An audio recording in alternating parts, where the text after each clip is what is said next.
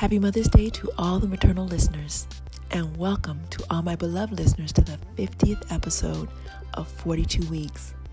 50 episodes already. How time flies. I have categories today, so please bear with me.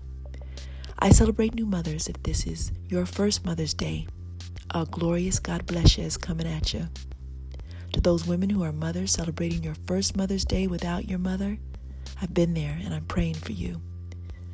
Women who are not mothers but are daughters, who are caregivers for their mothers, my prayers are with you.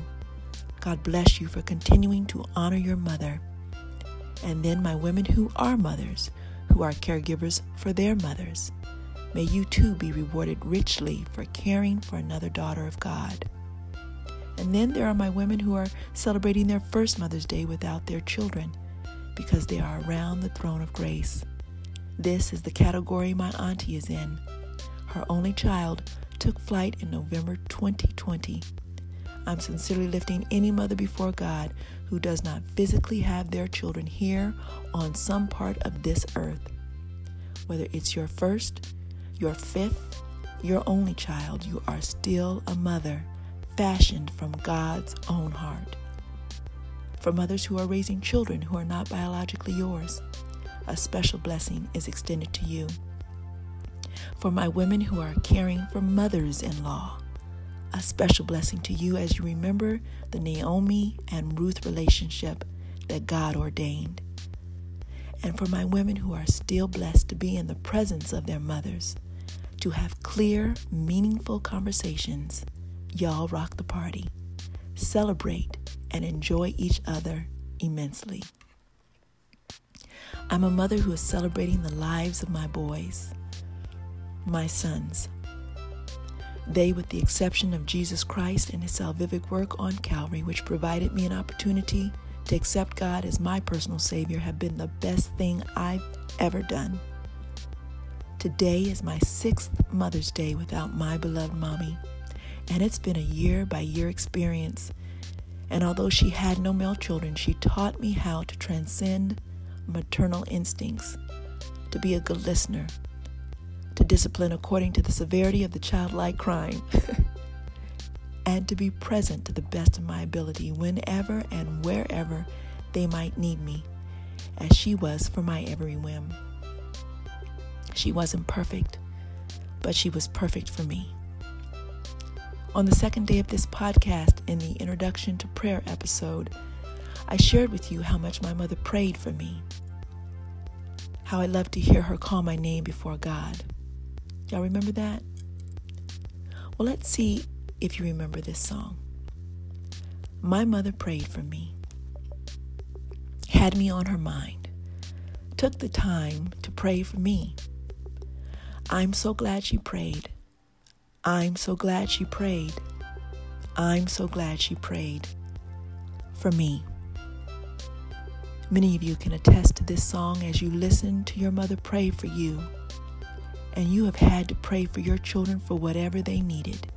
Dedication, delivery, discernment, do-overs. And watch this, so did Hannah.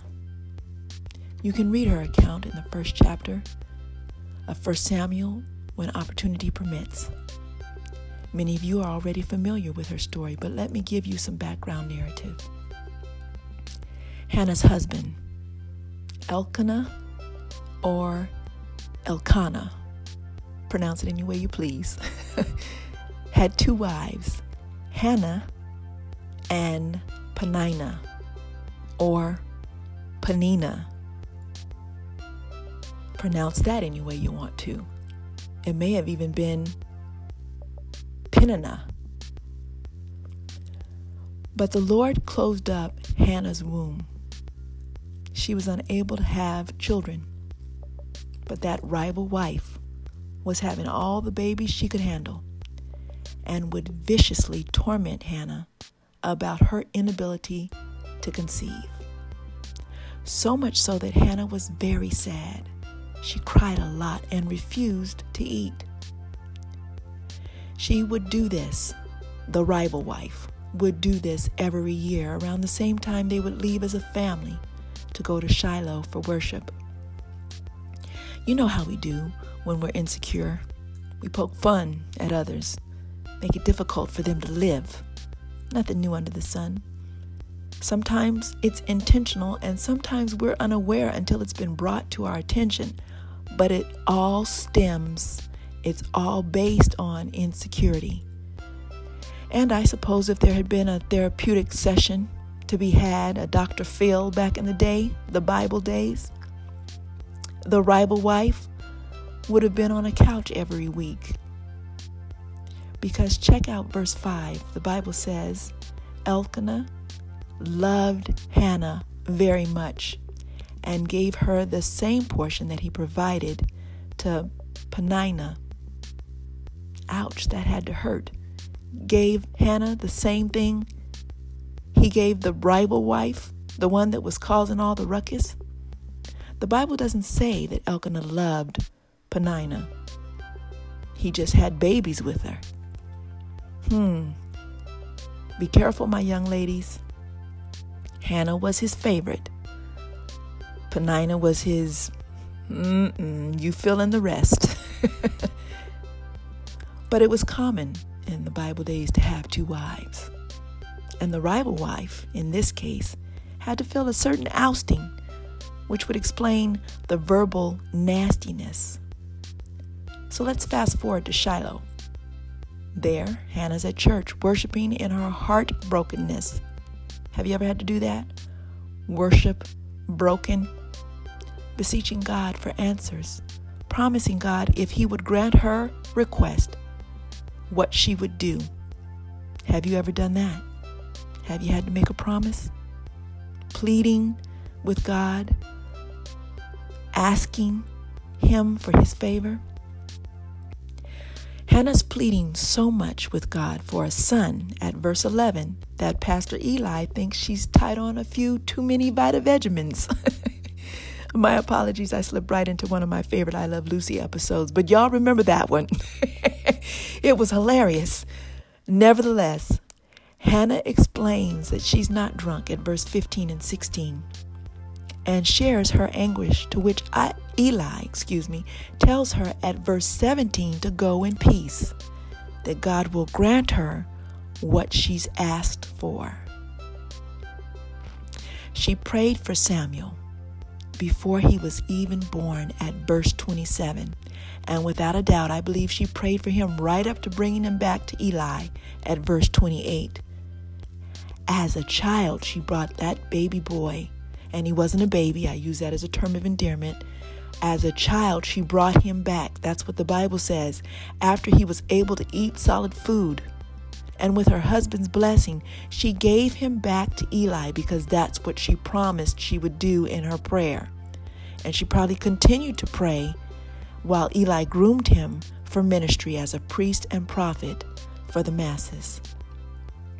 Now tell me, what are you believing God for? What are you beseeching him for? What's your problem? What's your Peninnah? What has you bent out of shape? Has you disillusioned? Has you unfocused? What bully of a Peninnah is bothering you? What prayer have you prayed and asked God for? Have you turned it over to him with the promise that you won't try to interfere? Have you promised him that you won't try to fix it? I pray you have. And now you'll have to wait until God solves everything for your good. Ironically, Hannah returns home after she drops off Samuel, and there's no more disgusting behavior coming from that rival wife. You see that? Hannah may have returned with an attitude, you don't want no parts of this, P-girl. Don't come for me, and I won't come for you. My boy is being raised as a God-fearing man. Now, of course, we see later Samuel had issues with his own adult sons because they didn't walk in the same faith-filled journey as their father. But Samuel pressed on despite the disappointments, and that too is something we have to do as mothers. We keep praying and pressing on. To that end, my lovely ladies, wherever you are, be encouraged and endure. the best is yet to come.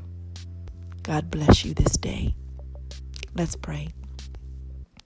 Father God, in the name of Jesus, our sovereign Lord, thank you for another Mother's Day celebration. You have performed a good work in us. Now continue to do so until you come and get us. We praise you for our children, our grandchildren, our great-grands, and some of us have great-greats. Thank you for the journey. Thank you for hearing our prayers, for the problems that produced those prayers, for the paninas that provoked our prayers, and the promises that proceeded. Help us as we continue to do your perfect will in the raising of our children.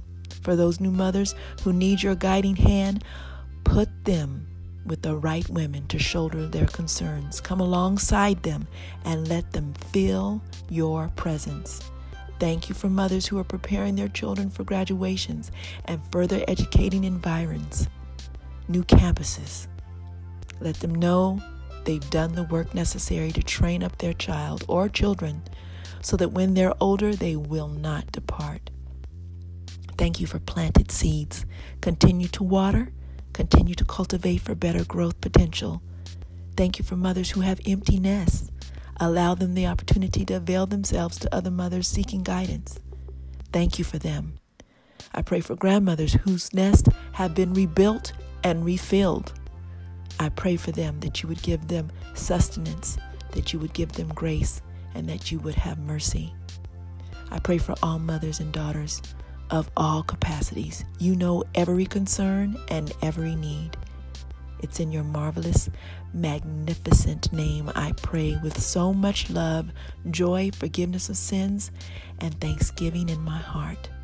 Amen and amen. And so it shall be so. The Lord bless you and keep you. The Lord make his face to shine upon you and be gracious unto you. The Lord lift up his countenance upon you and give you peace.